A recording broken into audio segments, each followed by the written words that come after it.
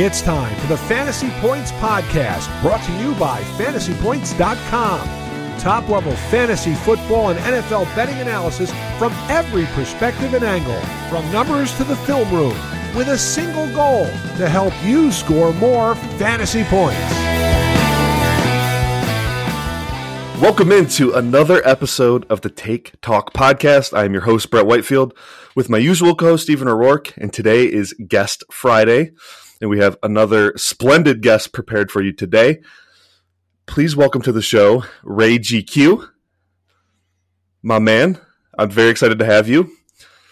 So, for the listeners involved that don't know Ray well, I'm sure there's not many of you, but if there are, I absolutely love Ray. My favorite thing about Ray, and the reason he's on the show, is because he's one of the only guys in the fantasy space that watches a ton of film and understands it at a high level. It's a huge value add to the fantasy community, and his skill set is tremendous, and I couldn't be happier to have him on the show. Ray, what's up? Appreciate you, man. Thank you for having me on. We met officially in person during the Senior Bowl in February, man, and just getting a chance to chop it up with you about football, man. Super knowledgeable. You know your stuff more than, I'd say, 99.9% of the people in the space. So just to chop it up with you in person about ball was good, and I appreciate you having me on the show today, man. Awesome. So Guest Friday, we've been mixing it up every Friday with a new guest, kind of jumping into new topics. I know one of your sweet spots in the space, Ray, is Dynasty and Devy. With that said, I would like to ask you about this season so far.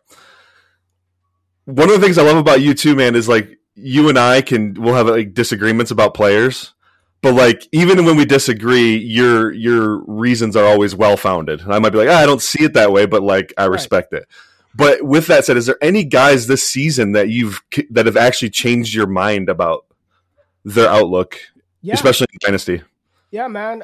Somebody from the 2022 class that I wasn't super high on personally coming out as a prospect. I thought he was okay. I thought he was the third, fourth best receiver on his team last year in college football. But Chris Olave is really, whether it's his utilization, how they're incorporating him in the offense. I didn't think he would be this effective this quickly in his NFL career. I didn't think that they would give him 13, 14 targets, considering they have Kamara and Michael Thomas. And I know there have been injuries across the board offensively for the Saints. But just his ability, one of the things that I think I may have underrated, and I need to look at my process, is even though I didn't think he had the upside as some of the other receivers in the class, one thing you couldn't deny about Olave when you watch the tape is the fact that he was a technician, that he was savvy, he was a veteran. He knew how to get open. He knew how to find soft spots and zones. And he's doing that right now in the NFL, and he's done that so far this season. So for me, Brett, you and I had a lot of conversations about Treylon Burks the whole time, long before most people caught on. And I think it's one of the things that moving forward, I definitely want to incorporate a little bit more. Like if this player's thrust into a situation to where he's forced to be fed the ball as the one or the two, do they have the skill set to do that? And even though I still believe Treylon Burks has a lot of, if I just look at his my personal opinion, right, his natural talent and ability, I think he's got some tools and traits that if developed, he could be a good player moving forward. But there's no doubt that Olave, looking back on it, was the more pro-ready wide receiver of those guys. So Olave has definitely exceeded my expectations so far this season. And I'm encouraged by what they do with him moving forward. And you look at him and you're like, man, can this dude really be a one for the team? But they're utilizing him like that. So who am I to say no when that's how they're using him? For sure. Ray, we had a lot of talks about Olave, and I was right there with you, man. Like, I was thinking he was the third, maybe the fifth best guy on the team. Now looking at Marvin Harrison Jr. there, and I did not expect this outburst. I think I had a late second-round grade on Olave. Did not see him as this, the Saints traded up to get him at, 11? I did not see that type of player, and he's changed my mind as well. That's a great call. I kind of knew you were going to say that, too. I anticipated that one. So Steve and I have sung Olave's praises so far. He has definitely exceeded expectations, but he's also thriving with what they're giving him. It's pretty hard for a rookie to come in and be that guy. Especially when I felt like his skill set was somewhat limited. I had concerns about his like competitive, toughness and physicality, and but man, he's thriving. I mean, he's a legit deep threat already, and say the worst case scenario happens, like I do feel like he's established himself to where that's going to be a role he has for a really long time, with upside, obviously. If you watch the tape too, Brett, one of the things that I've noticed that he's doing well early. I call it the early Hollywood Brown, Deshaun Jackson sort of receptions. He catches it and he gets down. Like he's not putting his body in harm's way to get beat up. You don't really see him lowering his shoulder to run over defenders. He's finding the spots. He's catching it. You go back to that Minnesota game. I think it was quarters coverage, and there were 3 defenders around him, and he goes up, and it was like a 20-something yard catch, to extend that drive. And as soon as he got it, he got down so quick that Harrison Smith and the other safety run into each other and damn near hurt themselves. So he's savvy. He's a technician. He's a pro-ready type wide receiver. So shout out to Chris Olave. Hats off to him. He's playing damn good ball. For sure. And building on that, like reviewing my process. So one of my complaints with him was like in college, he forced 1 missed tackle last season. When guys on his team, Garrett Wilson and Jackson Smith-Njigba, these guys were like over 20 in similar usage patterns. But to your point, maybe this is just a self-preservation thing he does where he's aware of the situation. He's got 3 guys bearing down on him. He's not going to try to, force a big yards after catch situation. And maybe that will serve him well in the long run. I definitely knocked him for it though early on, but I think that technician stamp you've given him is true for sure. And that's where it's valuable to, and I think it's a trait that doesn't often get talked about, but with a receiver and a guy who's not necessarily as big as everyone else, the value in being able to make yourself a small target and never really take on that big hit. It's something that like someone like Devonta Smith is very good at. Like they're quick twitch and they take their chances when they know they have it, but oftentimes they're able to contort their body, move their body in a way that prevents them from taking those big hits. And that's why sometimes guys like that last longer in the league, is because they are so good at that self-preservation. And while sometimes there are situations where you look at it and you're like, the guy could have picked up 5-10 yards of yak, but that's also why he's going to last 3-4 years longer and you're not going to see him injured a ton, is because he can just move his body in ways that a lot of guys can't. For sure. Your point on Treylon Burks too, Ray. Like, obviously, I've been obnoxiously low on Burks. It's more of a bit at this point than anything. It makes for good, fun content on the pod and whatnot. But that was another guy I didn't quite see the hype on. I had like a second round grade on him as well. I do think there's value to, when you're looking at these college receivers, to checking out their production profile. Like, how did they produce the way they did? And that was my biggest issue with Burks, is like his production profile was just a little fraudulent. Of course, he had flashes on tape that were awesome.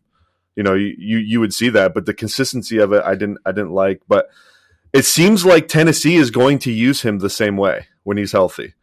So while I may have been lower on the player, man, like maybe he is a guy you might want to buy low on in Dynasty. Would you agree with that?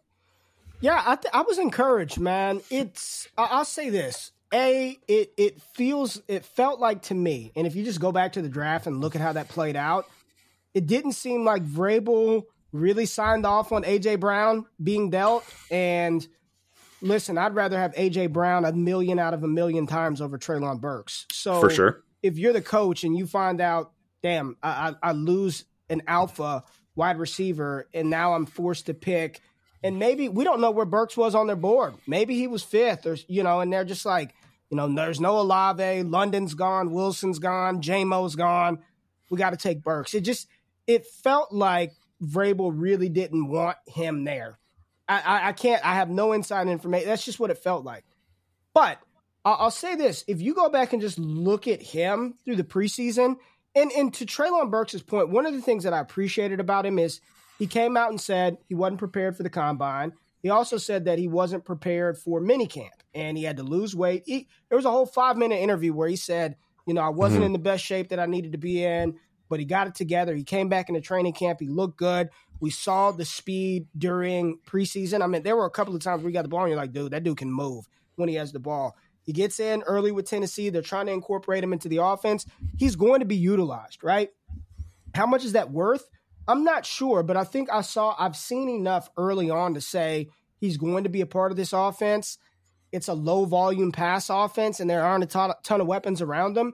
I think he is a buy low. My only fear is I think Tennessee will draft a receiver next year. I think they're going to try to find another guy. Robert Woods is getting older. I don't know if Treylon, I don't know if he's a one. He might be a guy that develops into a guy that you can put him out there in a one role for a season or two. Like Jarvis Landry. He was Miami's one for a couple of years, but no one in the NFL viewed him as the same caliber of a receiver as the Julio Joneses and the Mike Evans of the world. Right. I think not a needle mover. Right. I think he's going to be a solid player. Is he going to be an elite difference making alpha type wide receiver? I don't think so. Which is exactly why I didn't like him in the first round, because I didn't think he would give a team that ability. But day 2, I'm perfectly fine with what he does. One of the things that to give Tennessee some credit to, what we've seen is like a lot of what Burks did in college was like, hey, let's get the man the ball in space and let him work. They've been really creative. I know he hasn't played a ton of snaps and very limited sample size, but they've been very creative with how they get him the ball.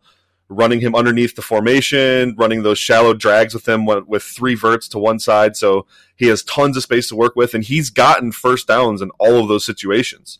Like, he'll get the ball, he'll make a guy miss, get a first down. So credit to, like, my pet peeve with teams is when they draft a player and then they don't use them the way they, with their skill set dictates they should be used.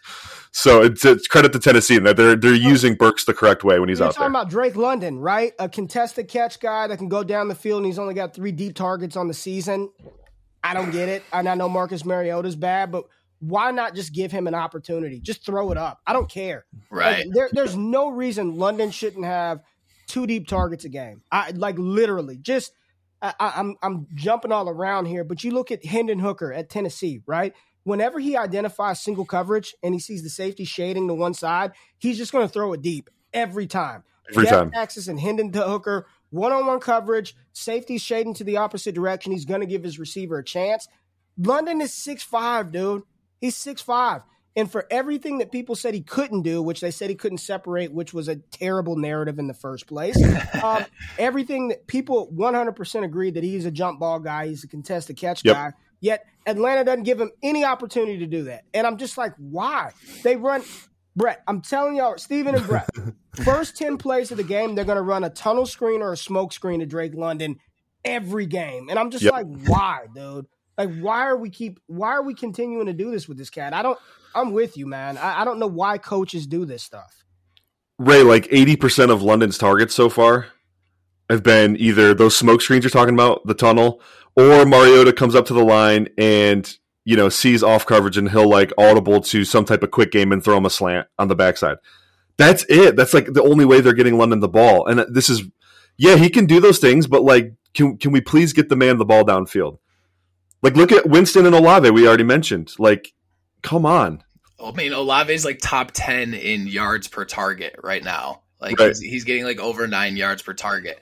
Drake London, the deepest routes they throw to him are like a shake or an out route. Like, they'll run 15-yard shake or out route. And and guess what? He wins every time. But that's the thing. Like, it goes to the same thing with like Treylon Burks. Like, Tennessee drafted him. We knew what his skill set was, and they utilize it. They at least utilize him in that hole. They're putting a square peg in a square hole. But with Drake London, it's like when you have a guy who's as good as he is and is big and can separate as good as he is, like why are we not trying to scheme these? Why are we not trying to scheme like these deep balls to him to give him a chance to like make a play, because we know he can make a play. Yeah, for sure. And he's separating against guys like Marshawn Lattimore. Like, and that's a guy who's top of the league. Like, why are we not putting him up against these guys who are clearly lesser than Marshawn Lattimore and like let him go make a play? London destroyed Lattimore in Yes, that he game. did. Absolutely destroyed him. That was like eye-opening to me. I was like, oh, snap, London is ready to go. Right. Like immediately after that game, if you're Atlanta and how you don't come away from like, okay, we have someone who's like a Mike Evans archetype type player. Right. Like here we go. Let's just like funnel him the ball as much as possible. You're seeing it with Kyle Pitts too, right? Like they're not getting him the ball either. So is this a Marcus Mariota problem or an Arthur Smith problem, Ray? What do you think? Looks like Mariota, because even despite all of what we're saying about how they're utilizing him, he is third in the league in target share. I mean, he's commanding 30% of the targets, right?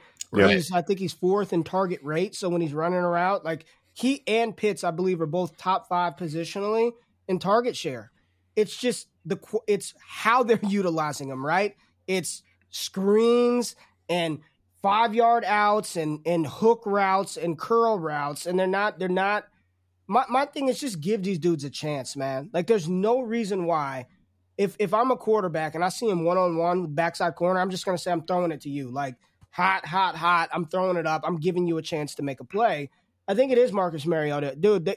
He threw a pick a couple of weeks ago, and they ran the ball 14 straight times versus Cleveland. They didn't even want him to throw the ball. I think Atlanta has thrown the ball sub 95 times on the seat. Like they just don't even want to throw. It's like Chicago, right? They just don't even want Fields to throw the damn ball. So at least Arthur Smith and them are throwing to the right guy. It's just not the right type of route. And it's you sit back and you're like, man, I see this. Do they not see it? Like, why is it not happening, man? Same. I mean, especially because Arthur Smith had a good amount of success with A.J. Brown in creating an offense that fit him well. So why can't they do the same for London and Pitts? It actually blows my mind. Before we let you go, though, Ray, we still got you for about 15 minutes or so. You brought up Hendon Hooker. I've been wanting to pick your brain on Hendon Hooker for a while because this dude is blowing my freaking mind. I had Joe Marino, our mutual pal, on the show a few weeks ago, and we talked in depth about the QB class, but we talked about CJ Stroud and Bryce Young and Will Levis and Anthony Richardson and the usual suspects. We didn't get to Hendon Hooker. So, man, I know you've tweeted about him. Lay it out there for me, man, because this guy's impressing me. What are you seeing with Hendon Hooker? So Kyle Krabs and we broke him down on the film session yesterday. I think that is dropped today or tomorrow. Oh, snap. I think, okay, a couple of things. He's very efficient, right? I think he's not top in the NCAA. I don't really raw stats in college. I mean, the nation's leading passer is probably somebody that would never play in the NFL. So, but you look at his QBR, which is third in NCAA right now, doing it in the SEC. He's an older prospect. That's going to be the big knock on him. He'll be a 25-year-old rookie. You watch him and you see all the natural talent, man, the arm talent, the arm strength, the mobility. He seems to have a command of that offense. The issue is it is this Josh Heupel offense, and Kyle pointed it out to me yesterday. He's not doing anything at the line. I mean, they're telling him where to throw. This is what it is. You could just see him. He looks at the sideline. They get the call. He goes up there, makes sure their offensive line has the cadence, and they just go. Right. I think these next 4 games will be the deciding factor if Hendon Hooker is going to be a first-round pick or not. They've got Georgia, Kentucky, and Alabama, 3 of their next 4 games, and then they've got a cakewalk in there. So 3 of the next 4 games, he's going to face off against Levis. He's got UGA, and he's got Bama this weekend. If he can come out of these next 4 weeks where we walk away and say, oh, man, they almost beat Georgia. Like he almost led them to beat Bama, or they did get a win, or he outplayed Will Levis. I think that combined with the fact that he's going to get a Senior Bowl invite, he's probably going to be the guy that, the kind of prized get at the quarterback position because it won't be Stroud, Young, Levis. None of those guys will be there. You could see the Mac Jones type ascension for him, like pro ready. You can bring him in. You look across what's crazy, y'all, is we're talking about the NFL. You're supposed to be the best players on the earth. And I look across the 32 teams and I see maybe like 10 difference makers at quarterback and then just a bunch of guys, right? Yeah. And we saw last night. I know people don't want to, and I'm sure we might talk about him, but would it shock you if Chicago's drafting high and they're like, look, man, we didn't draft this Fields guy. Like, Stroud's right here, young. Like, it wouldn't shock me. I'm not saying it's going to happen, but you look across the board, and I think you can throw Hendon Hooker in there at Washington, and he might give you a little more than what Wentz has done. So I think right now, realistically, Brett, I think he's probably like a second-round pick. But these next 4 weeks are going to be huge for him. And then the pre-draft process, I think he's going to crush interviews. I think teams are going to like him. It's just, can they buy into a 25-year-old quarterback? And can he actually read a defense? And there's some things I saw on tape where I'm like, all right, I can kind of see you want a little more growth and maturation there. But he's got 3 massive games in order to make his case. Absolutely. I love the take about the upcoming schedule too, because that is really going to be the indicator for him. I kind of, when I listen to this guy talk and I see him in interviews, man, he has that Jalen Hurts swagger to me where it's like, this dude he gets it. He gets light. His perspective on life is great. He just seems like such a good dude. You hear the way his coach talks about him. You're like, this guy is like, he's a guy you want in your locker room too. I don't care that he's 25 years old personally. He's a quarterback. That doesn't. If he was like, a wide receiver, that's one thing. We're not, But man, I really like this kid. When I look at this, class that's supposed to be excellent, and Stroud, I think they all have flaws. Will Levis has actually played pretty bad this year, and I'm not convinced he doesn't need a senior year. So Dude, there's definitely opportunity. Brett. I mean, for like, man. It's this. I don't think Anthony Richardson is going to declare. First of all, I don't think he should either. He should not. He is not. I think we were way out over our skis after week 1 versus even me. I'm like, dude, this dude's number 1 pick in the draft after beating Utah, right? Right. He's not ready, man. They don't want him to throw the ball. They don't want him to throw it, man. Yeah. He's not ready. Young will have questions because of his size. He just is. Absolutely. Stroud's going to have questions because he has a million hours to throw the ball. He just sits back there. Like, he just sits back there. And he has an insane wide receiving core. Yeah. And one of the things that I don't like to do when I'm scouting is scouting the helmet, right? But it's hard not to look at Ohio State and be like, dude, none of those cats have panned out, right? None of those cats, and that's how, and I'm trying to learn the balance between like factoring that in and saying, dude, that's all baloney. Evaluate the player. But I'm looking at these I'm with you. Levis, I've been saying it all year. I get the tools and traits, and we love him at the Draft Network, but he's actually hasn't looked as good to me this year than and I get it. O-line is bad. Receivers are young. Are you taking him top 5 if you're a franchise? I can't do it right now, man. The comp he gets thrown to is Josh Allen, obviously. But like Josh Allen, people have to realize he's not the rule. He's the exception to the rule. And he was the 7th overall, and he was probably more polished than Levis is right now. I have major concerns if you're going to tell me Levis is a top 5 pick. And that's where people need to realize that when we're saying that he's like Josh Allen, it's Josh Allen when he was a prospect, not Josh Allen what he is now. Exactly. Those are 2 completely different players and 2 completely different outcomes.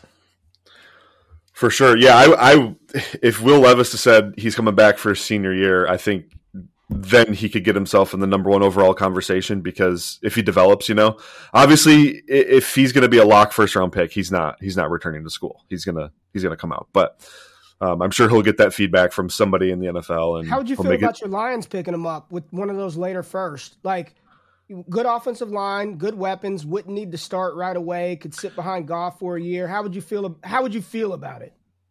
I would love it. Yeah. Because Goff is there, they have him under contract. Yeah. And he's coming into a stable environment, good offensive weapons, good offensive line, good running game too. So like the pressure would be off in all facets, and it would give Levis a time to really work and develop. Yeah. So I would feel good about that. Probably, man, if that first pick they have turns into a top 5 pick though, that scares me a little bit. I maybe with the Rams pick where, it might be like late teens or early 20s or something like that. Right. If they turn things around, it could get in the 20s, but right now the Rams look pretty dead on arrival. So yeah, I do. You mentioned helmet scouting though, and we just watched a Thursday night football game last night, between the Bears and the Commanders. I did want to talk to you about Justin Fields because everything I've seen from, the last year and this year, just it reeks bad. And I know there's a lot of blame to be put on the Bears for what's going on there, but Fields isn't doing himself any favors, Ray. What do you got for me on Fields? I mean, what more do you want me to say? I mean, we're all rooting for Justin Fields. I don't think there's a soul out there that wants him. Like, I can't stand that dude. I want him to fail. I don't think there's a soul out there that wants that. But at some point, there's got to be some accountability on him as well. And you look at the stats. I mean, when we know the line is bad, and we know. And I also want to talk. People talk about how bad his weapons are. It's not the worst receiving room in the league. Like, it's not great. But there are you look at what Daniel Jones has in New York, and you tell me, would you rather have Cole Kmet and Darnell Mooney opposed to David Sills starting at wide receiver for you, which is insane. But he's holding the ball for 3.35 seconds. Like, your line is bad. Getsy, get the ball out of his hands quickly. And Fields, I never bought into the narrative that he was the last in, first out guy. But one of the concerns on Fields coming out of Ohio State was he held the ball too long. He took a lot of unnecessary sacks, and he's doing the same thing in Chicago. I defer to you, Brett, because I've seen more QBs get ruined than developed. And I'm starting to look at, okay, last year there wasn't a bunch. Outside of the one throw to Pettis for the touchdown, which a beautiful throw, stood in the pocket, absolute dime. I've seen Mac Jones make that throw. I've seen every quarter. I've seen Daniel Jones drop dimes here and there. It's the consistency, right? When I was on with Kyle yesterday, he told me one thing: don't grade and judge it and evaluate a quarterback for what they do outside the 20s. Look at what they do inside the 20s. When they get in the money zones, red zone, 20 yards, and defenses are condensed down, you got to make quick decisions. You got to know where to go. You got to throw the ball with velocity. What do they do when they get inside those money situations? And I'm concerned, man. I'm concerned because I don't think they're a player away. Like, they're not one offensive lineman away. And everyone's like, oh, they got $130 million in cap space next year. Who wants to go there? Who wants to go there? Maybe you get a Tyreek Hill that says, I just want my money, and I'm going to go to Chicago, and I don't care. Unfortunately, Chicago doesn't have the tax situation to be able to pull in players like that. And then I'm seeing people mock like Jackson Smith and Jigba to him. I don't know how much he helps. Like, he doesn't help at all. Yeah, right. I don't know how much he helps. Right, Kayshon Boutte. This is bad. It's bad. He didn't look good. He's an excellent runner. If that's what you want to do, then they need to build the offense and just say, Fields, you're going to run the ball 15 times a game. And for fantasy, that's great. But you know what it reminds me of? Mitch Trubisky scored his fantasy points for 3 years. And when they figured out he couldn't throw the ball, they shipped him off. That's what it feels like. I watched every one of his dropbacks from last night twice this morning as we were doing our charting. And the one takeaway I had that was super consistent through the whole game is, like, he doesn't trust anybody, including himself, on that team. Yeah. When he drops back, he's holding the ball too long. He's also not doing his offensive line any favors. Like, he's drifting to 11, 12, 13 yards deep. Like, dude, your tackles are getting smoked no matter what. I don't care how good they are. They're getting smoked when you're 13 yards behind the line of scrimmage. Right. There was a few plays where it was like a 3rd and 3. He's got a guy running a drag route. Fields isn't trusting his arm to get him the ball. He's wide open past the first down marker. He has really poor manipulation in the pocket. Pocket awareness is bad. He doesn't know how to step up or slide or hitch. He's not doing any of the small things. He can occasionally make one of those crazy throws. You're like, wow, that was beautiful. He had another one you didn't mention. I think it's end of the second quarter yesterday where he is under pressure and Darnell Mooney's running like a 15-yard out route. And Fields gets absolutely smoked when he makes a throw, but he throws it before Mooney breaks, and it is on the money. Just an absolute dime. Yeah. He hits Mooney in stride. He's able to get a few yards after catch. So the tools are there. It's just he's not trusting what he's seeing. Defenses have figured out, too, that like if all it takes to really kind of slow his processing down is you just rotate a safety. Yep. So show a middle of the field closed, rotate one up. Now you've got open looks and 2 high safeties, or you rotate one down. And we've talked about it on this podcast. That messes with Mahomes and Allen. It's going to mess with Justin Fields, who doesn't trust anybody, even worse. That's why his time to throw is getting up into the 3.5 seconds. And You know, he's getting pressured because of himself and because of his offensive line being poor. It's a both and situation. Isn't it telling when we're all watching the game, and I don't care who you are, you probably were doing the same thing last night.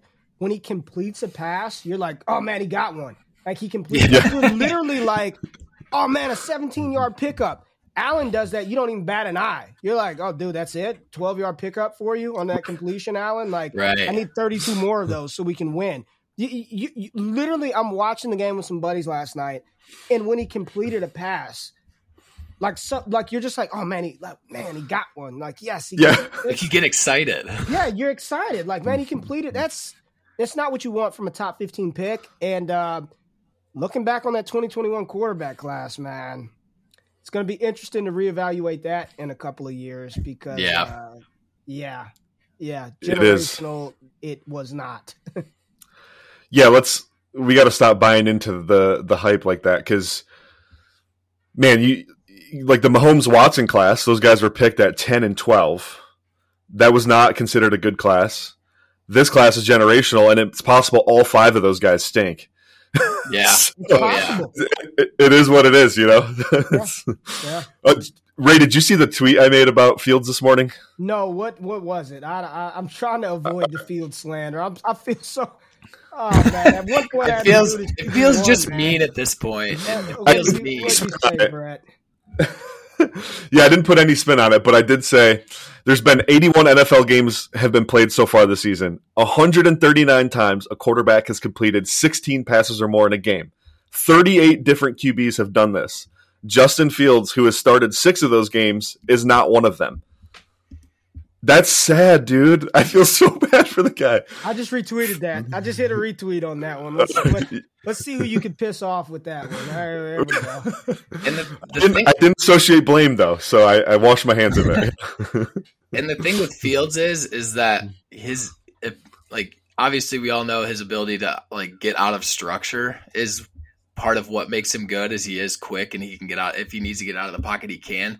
But even when he does, I watched all of his dropbacks last night as well, and there was only one scramble, and it was the one where he ended up toward the end of the game where he set him up to potentially score to go win the game.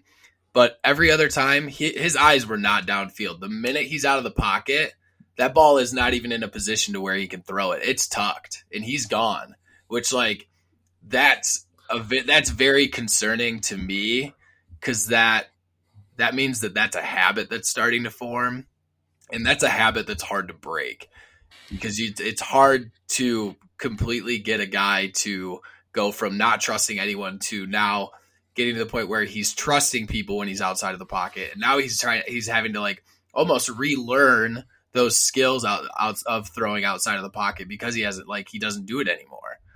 That's the part that concerns me as far as development going forward is you're starting to see some concerning trends and traits that are starting to develop that could tank him. Yep. And Ray, I know you'll agree with this too, is when you're evaluating a quarterback and he has the skill set Fields has, you're attracted to it because of the extra plays it buys you when you break the pocket and your ability to get the ball downfield because you're letting that coverage break down. If you're not going to do that, though, it really limits what your ceiling is, you know? And it's a tragic story because Fields has literally all the physical tools you could ask for.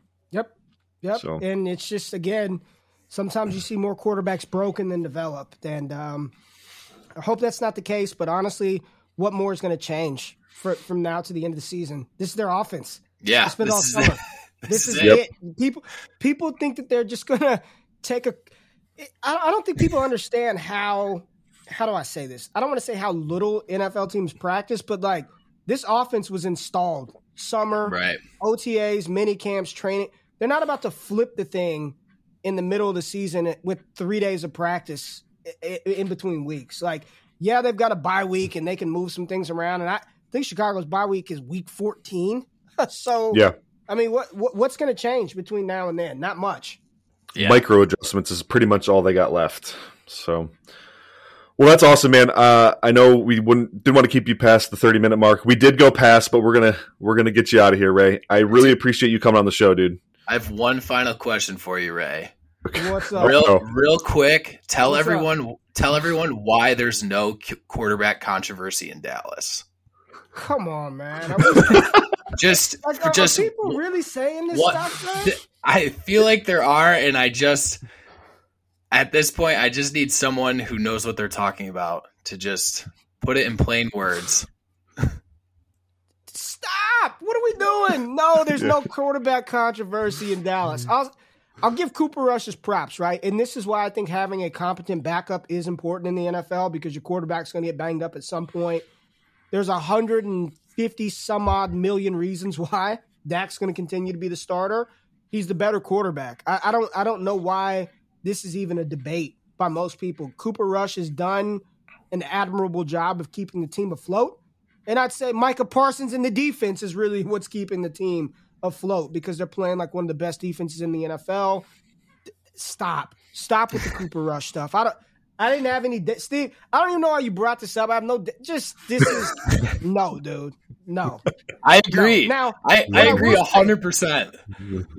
What I will say is I think the Rams game really showed people like, all right, the defense helped it, but dude threw for 100 yards, right? Yeah, 16 attempts, I think. In an ideal world, they do just enough to keep the team afloat to where Dak can sit out through the bye week, get that hand. Because we saw what happened when Russell Wilson, when he came back too early from the same injury, he was awful, right?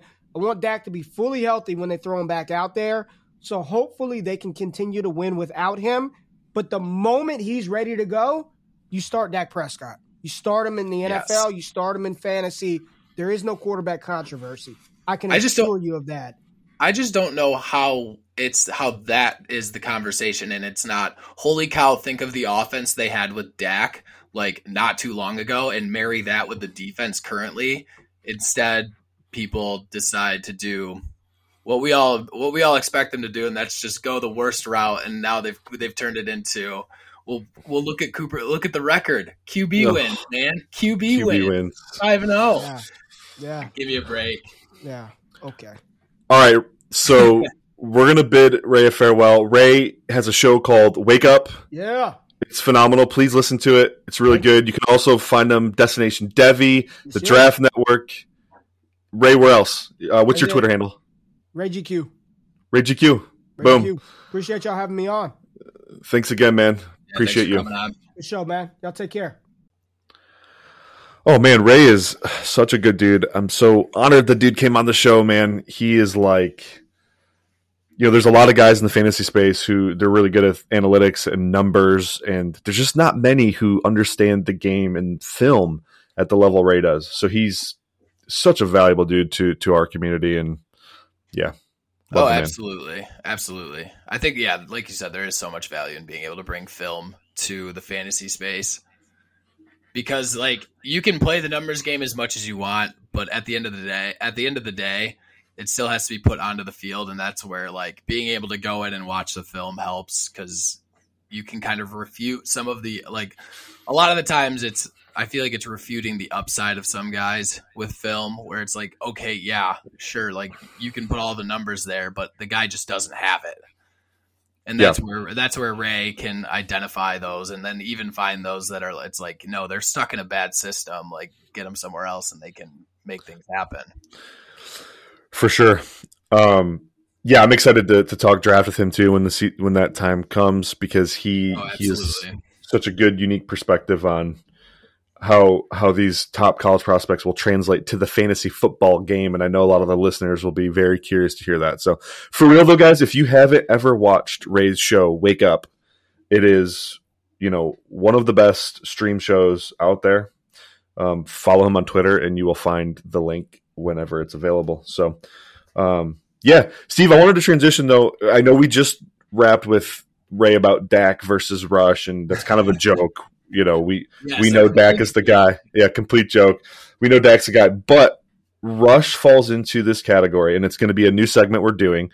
So for you listeners out there, we're going to be doing a segment where it's like, who is securing the bag? Who's making the money that you wouldn't expect to have made the money? I want submissions from the listeners. So if you find me or Steve on Twitter, please send us guys that you think have performed at a really high level and are going to secure the bag. We're looking at guys that are probably a little more unheralded or on the last year of their deal. Maybe they were disappointing up until this point, but now that they're playing well, they're going to get the bag. Cooper Rush is a guy who falls in that category. Now, we know he's not the starter. We've established that. But I said it a bunch of times in this podcast. He is a dude who has established himself as a legit backup in the NFL, and he's going to get paid like one. He's on a vet minimum deal this year. Yeah. He didn't even make their 53-man, actually, Right. technically. He didn't make the initial 53. So this is a guy who's, I'm guessing he'll get a multi-year deal with some guaranteed money.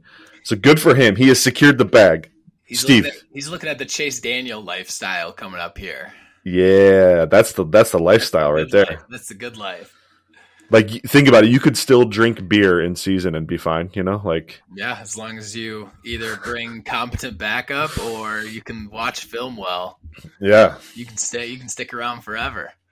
Right, and Rush probably has more physical tools than Daniel does. Yeah. My 7-year-old can throw a football farther than Chase Daniel. Especially at this point in his career. Yeah. But Steve, secure the bag, guys. Who has secured the bag in your eyes? Is there any other guys this year who have? You know who, through 5 games is Daniel Jones. Ooh, I wasn't ready for that. Yeah. Earth shattering. I mean, through 5 games, he was a guy who coming into this year, it was completely dead in the water, wouldn't you say? It was a foregone conclusion. New York's moving on from him. I still think they do, but I think that he took himself from not his futures beyond New York were not great. The prospects didn't look great, but now, I mean, he looks like he could be a good transition quarterback. Someone a bridge. Someone like a Jared Goff maybe. Who's maybe not as high level, but I think he's made some money in the sense that he's proven he can be either, a bridge quarterback or someone that a Cooper Rush, bring in a high value, athletic backup quarterback. And so I think and that could completely change. There's still a lot of season left, but right now I think that Daniel Jones honestly has made himself a little bit of money that wasn't on the table coming into the year. That's a good take. I mean, I would have bet my house, Steve, that Baker Mayfield would be a better NFL QB than Daniel Jones. Thank God I didn't, because I'd be out of a house. Oh man, I absolutely I was especially with Baker Mayfield. I for sure was was on the side of he was hurt last year. You saw it a little bit the year before, but and on the flip side, thought Daniel Jones was Daniel Jones is who he is. There's nothing there. He's a turnover machine. Move on from him. But now honestly, the narratives have flipped for the two guys. Yep. Baker Mayfield, I wouldn't want him hanging onto the ball in any situation. And at least Daniel Jones, I can trust him to run an offense. Oh, 100%. What we already talked about this guy on Wednesday's show, so we're not going to go into super big detail. But what about Geno Smith? He secured the bag, right? Oh yeah, he'll get some money. I don't know how much, but I'm guessing he gets $10 million a year. I mean, at least.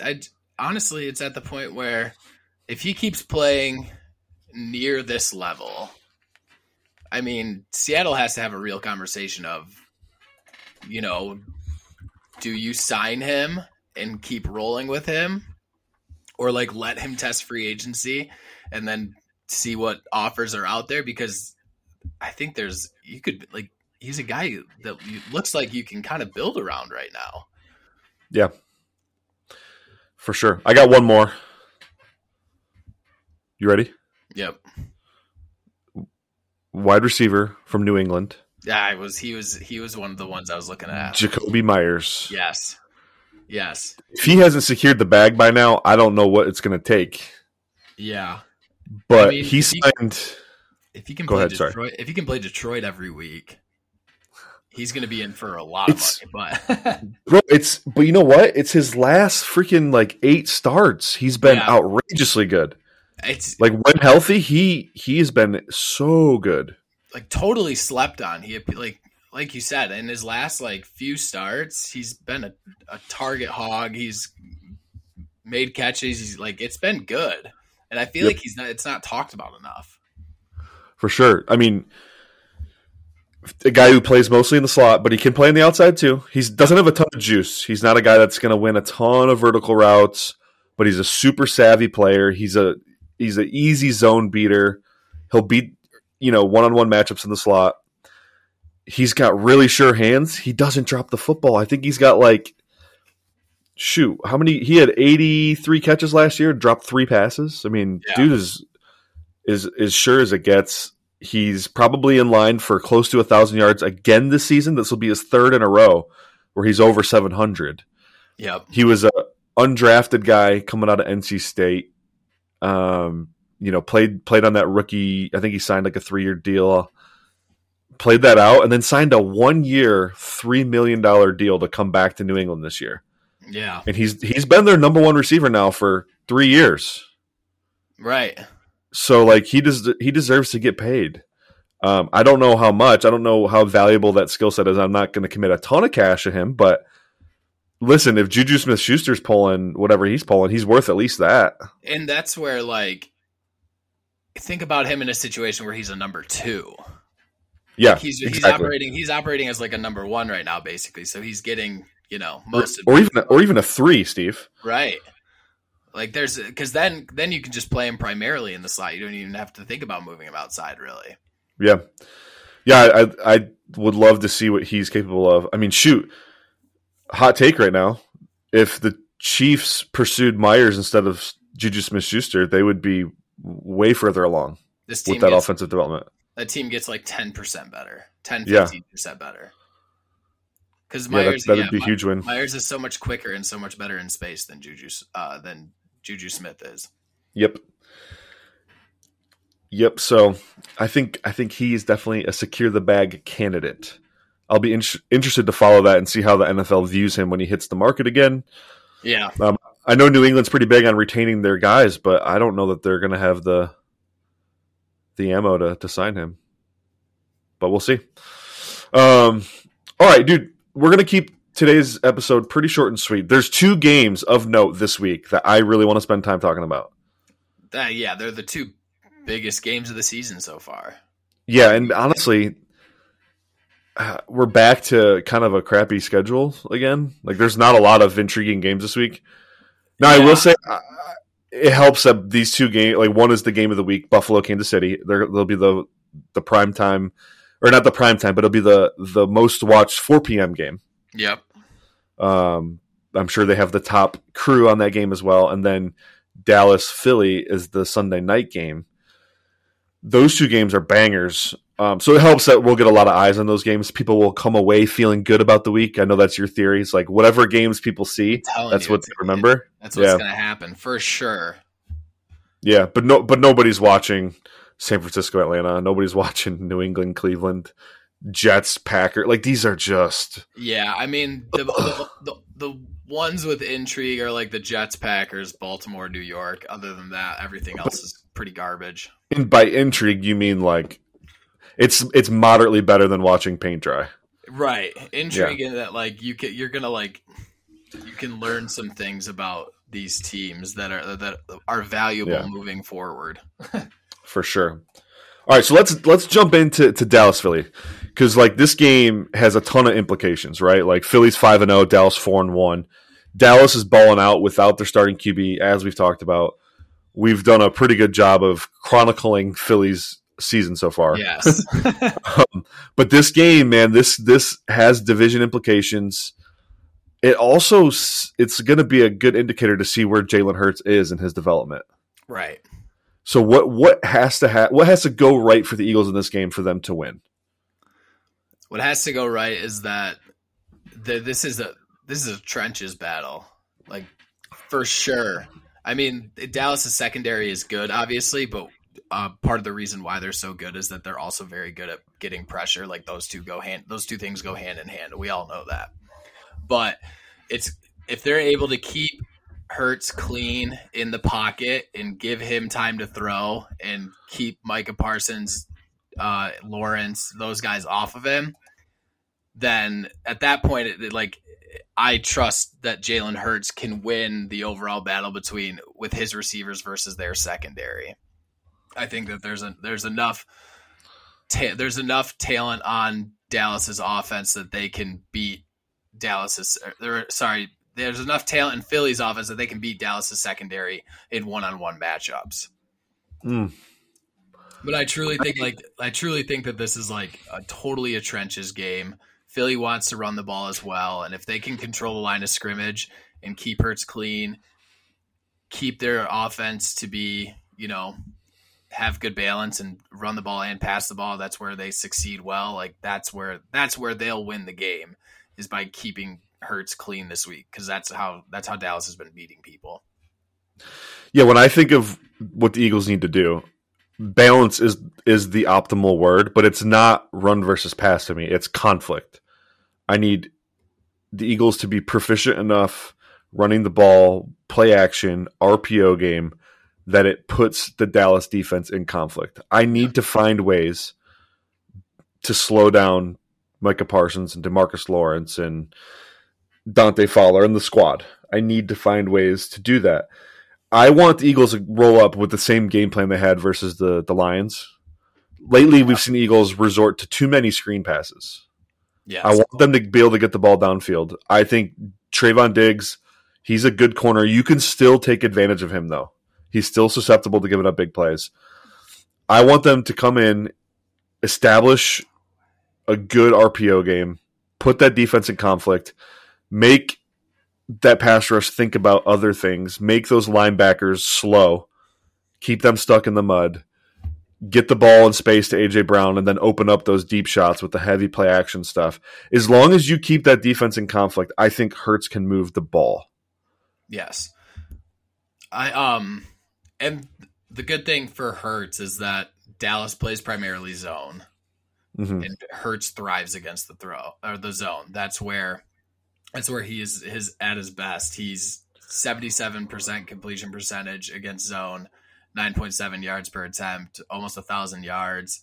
Like, that's where he thrives, is picking apart zone, and that's what Dallas plays primarily. And they're going to play a lot of two high, a lot of cover two over the top. So that actually works out for Philly, in that they have a lot of guys that they can get into space, and they don't have to rely on a ton of deep shots to move the ball. They have guys that are able to, get yards after the catch and operate in that type of in an offense that can beat cover two.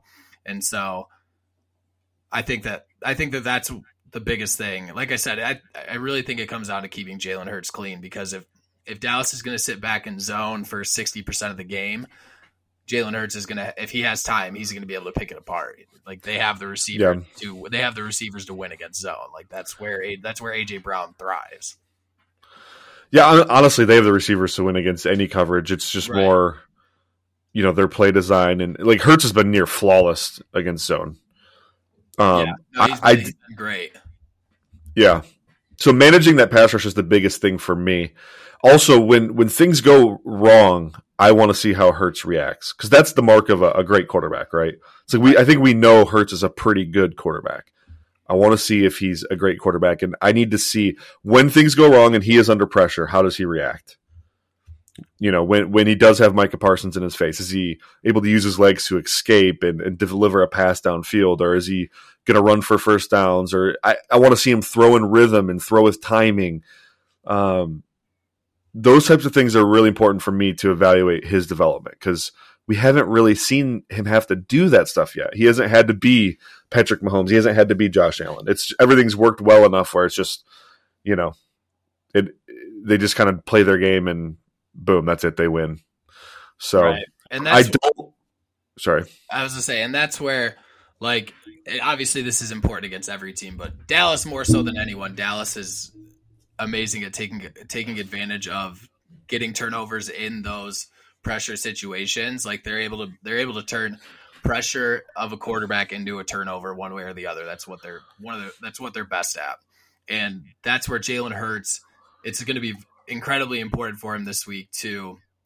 When he does get off schedule, is just taking care of the ball, like not trying to challenge, Trayvon Diggs in a lot of like breakdown situations. Cause that's where, like I said, that's where Dallas is like thriving as a defense. And so just making the smart decision, not trying to get everything back all at once or get everything all at once, like just taking what you're given, not trying to force the issue and, give them easy opportunities to get turnovers. Like that's the biggest thing is just if you could retain the ball, if you can work the ball down the field against them and avoid, getting into situations where you're now off task or turning the ball over, like that's where Philly will win the game. Yep. I agree. I think matchup wise, Philly's defense is better suited to handle Dallas's offense than Dallas's defense is suited to handle Philly's offense. So I think they probably have a double advantage here. If I had to guess based on like where things match up, I think that Cooper Rush might throw the ball less than 25 times this week. I would agree with that. It might even be under 20 because Philly's giving up almost 5 yards a carry on the ground. Against the run, they were for the longest time they were one of the staunchest defenses against the run. But this year, it's kind of fallen to the wayside a little bit. They have guys on the inside that are better against the pass, and they give up ground in the run. But that's where it's kind of benefited them is that they're able to get out to leads, and so they're kind of able to neutralize the opponent's run game a little bit.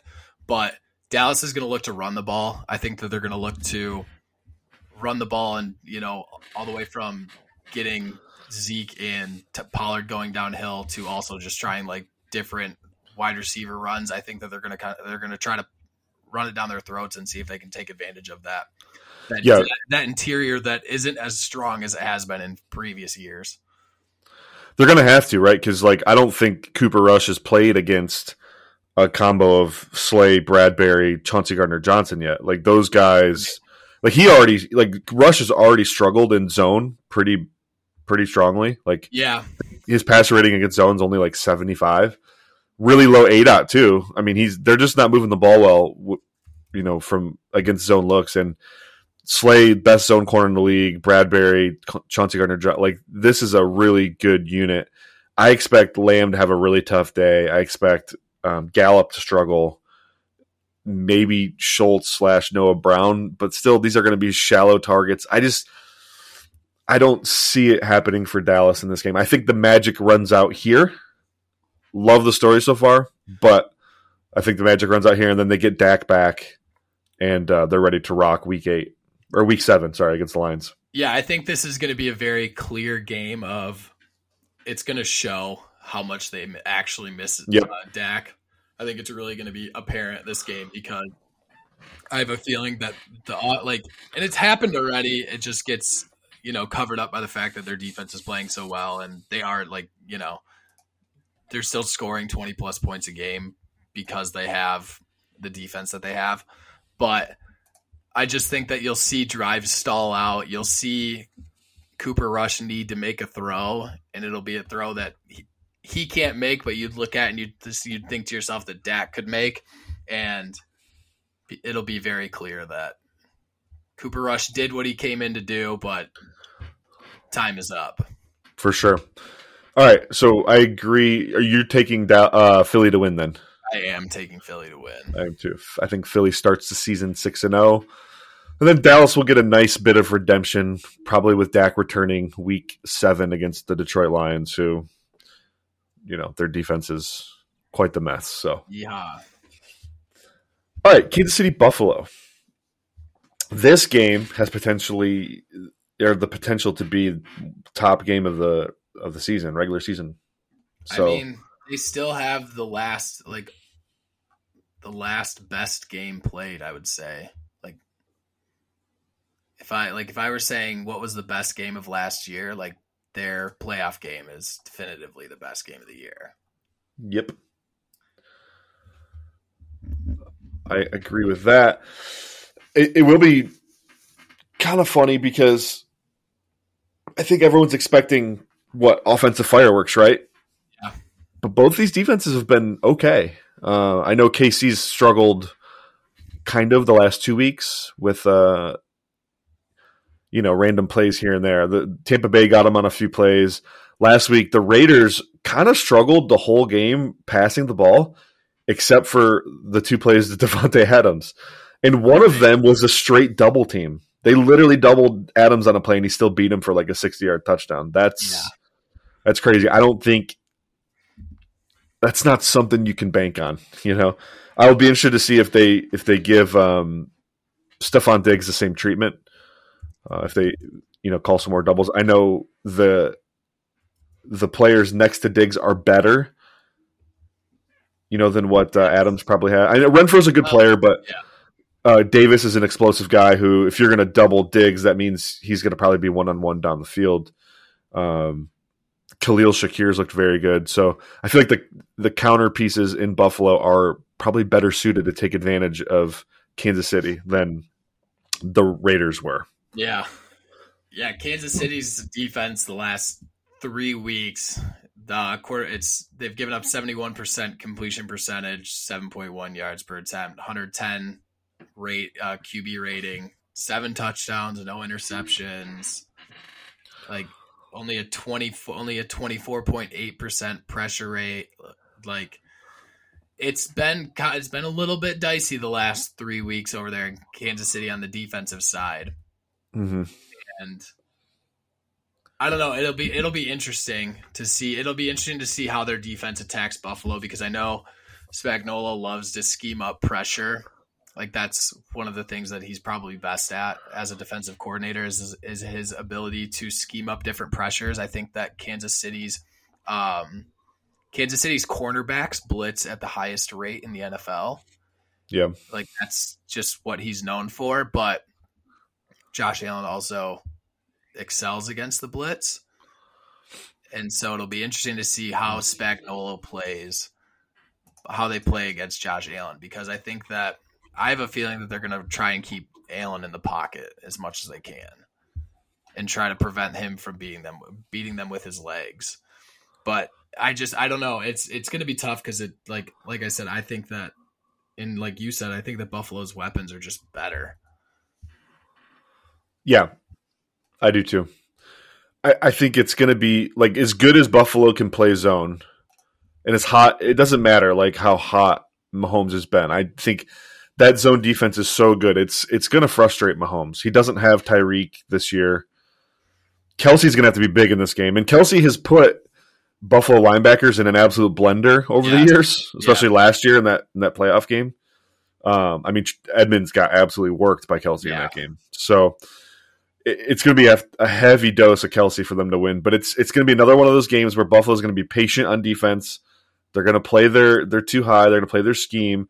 If Kansas City can't run the ball and force another defender in the box, could be a really, really long day for the Chiefs.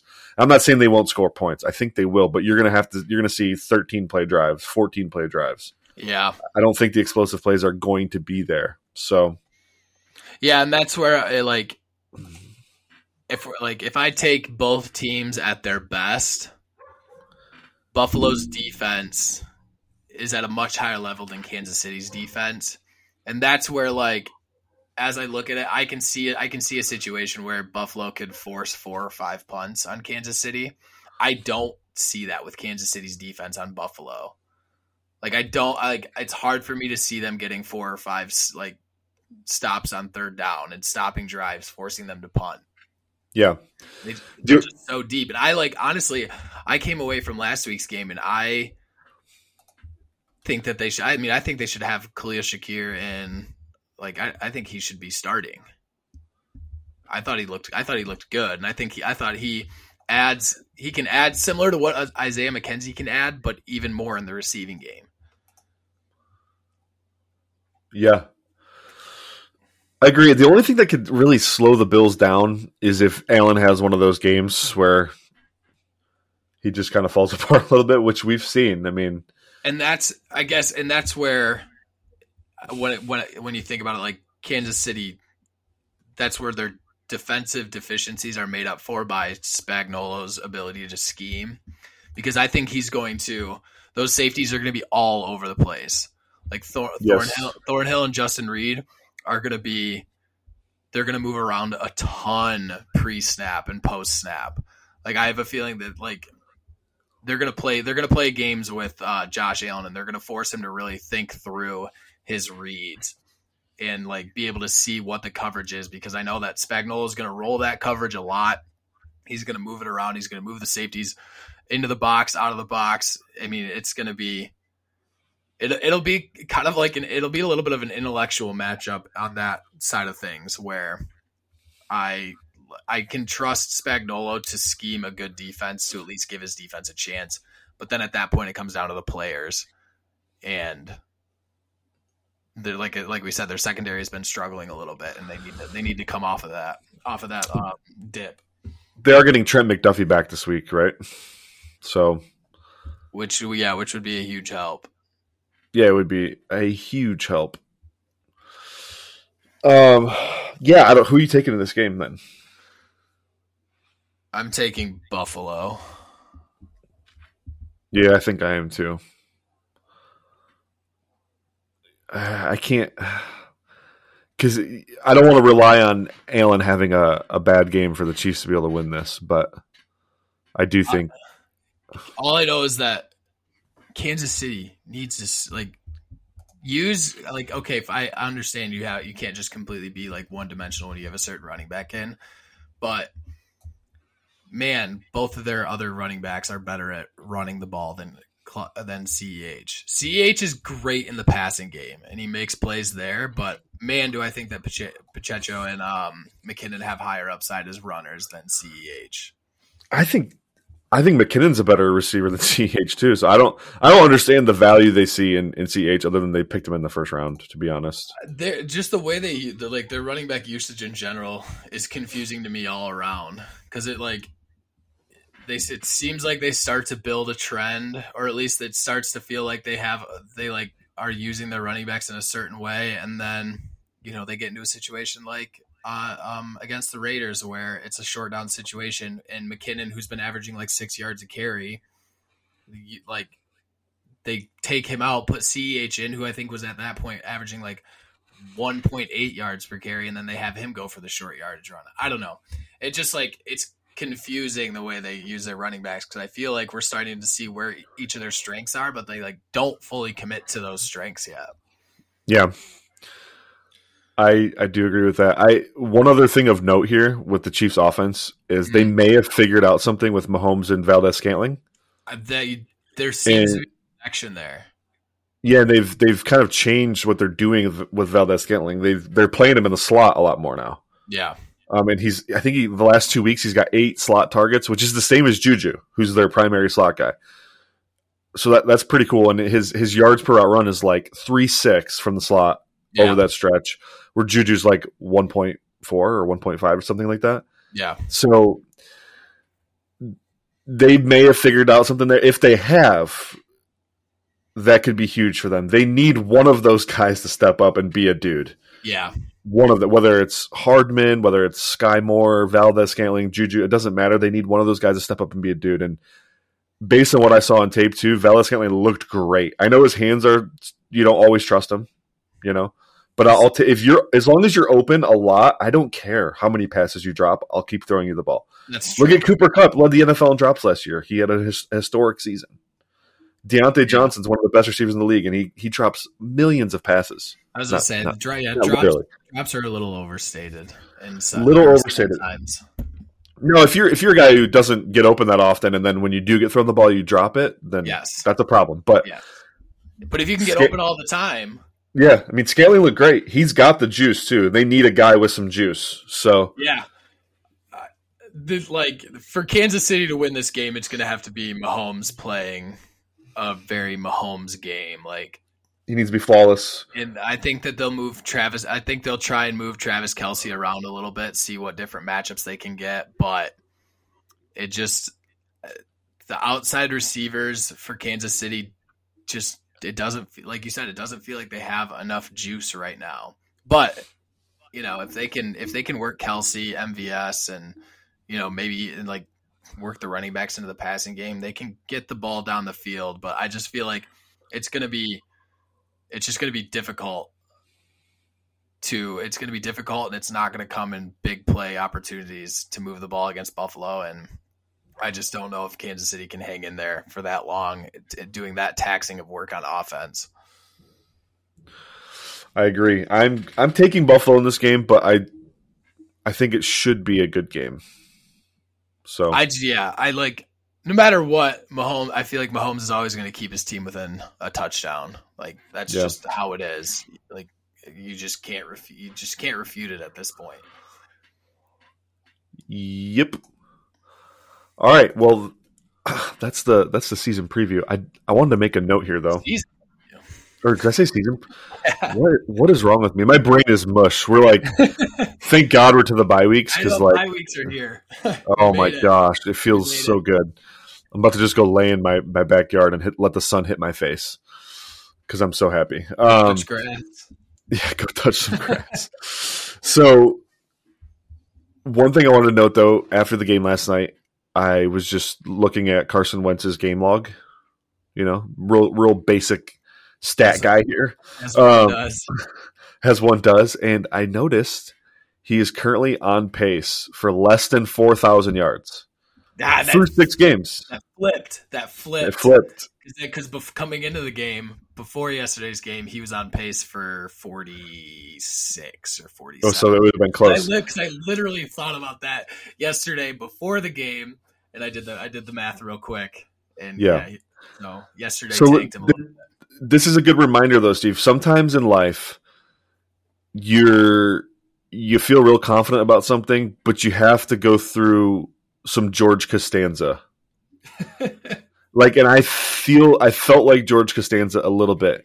Like, just think about the pilot episode of Seinfeld, right? So, I don't know. Are you a Seinfeld guy? Yeah. Yeah, okay. The pilot episode of Seinfeld, the story is Jerry and George are talking in their restaurant they always eat at. Mm-hmm. And Jerry's telling George about this woman he met in Michigan on a show. And she randomly called Jerry and said, hey, I might be coming to the city. Maybe I'll call you. We can hang out. And George immediately flags this like, dude, she's not calling you to hang out. Like, there's no potential there that this is a girl that wants to date you or anything like that. He shoots it down right away. Like, he sees right through it. Like, she said maybe. Like, Jerry, if she was interested, she would have said, let's get together. But no, you're a backup plan. But then, so George makes this hard stamp, kind of like I did with Carson Wentz. Like, there's 0% chance he gets over 4,800 yards a season. So George plants his flag, but then things start to happen, and it looks like for a minute George is very wrong. Right. She ends up calling Jerry. Jerry, I want to hang out. And then actually, not only do I want to hang out, I was hoping I could stay at your place. So everything's leading up to like, oh crap, George is wrong. This like Jerry's going to make a move. This is going to be his lady. And sure enough, finally the story plays out where she comes over to Jerry's house. She's sitting on his couch drinking wine with him, and then she starts telling him about her fiance. Yep. And George has a "I knew it" moment. Yes. Like I knew it. So that's kind of where this is at, right? So it looked like Carson Wentz was gonna, easily truck his way to 4,800 yards this year. Yes. And now, not so much. He plays a modicum of a good defense, and the guy falls apart. He had 99 passing yards last night, Steve. He had 5 completions through the first half. Right. I played the over on the Terry McLaurin 3.5 receptions prop. That should have been easy money. Should have. How do you have a receiver of Terry McLaurin's caliber and not make sure he gets the ball more than 3 times? By the way, talk about bad beats, too. More George Costanza, dude. So I played the over on McLaurin. He gets 3 receptions. He has 3 receptions going into the 4th and doesn't catch another pass. I needed one. David Montgomery, I played the under on his rushing yards total. He hit his total on the last carry of the game for him. Bad beats, man. I did hit the Jonathan Allen sack prop, which, more than paid for those 2 other misses because it was a block. Better odds. That is one thing that I noticed with both teams, honestly. They both, and we can get out after this, but both teams' defenses knew how bad the opposing offensive line was, that the minute there was a third down or a passing situation, I'd have to go back and count it out to be exact, but I think both teams stunted on almost 50% of dropbacks. Like, they stunted their defensive line because they knew that the offensive line couldn't keep up with either of them. Like, it was embarrassing, like, how much both defensive lines were torching the other offensive line. Yes. And that's why I played the prop. Like, I knew the Bears couldn't protect the interior of Payne and Allen. So they were picking apart the offensive lines, and then 2 quarterbacks that do not handle pressure well. It led to a disaster of a game. And Thursday night football continues to roll on, being the comedy it is. Yep. All right, guys. Well, that's going to do it for our Week 6 preview / guest podcast this Friday. I am your host, Brett Whitefield. This is my co-host, Stephen O'Rourke, and we are out.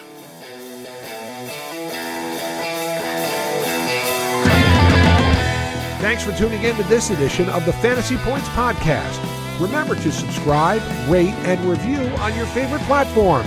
And come join the roster at fantasypoints.com.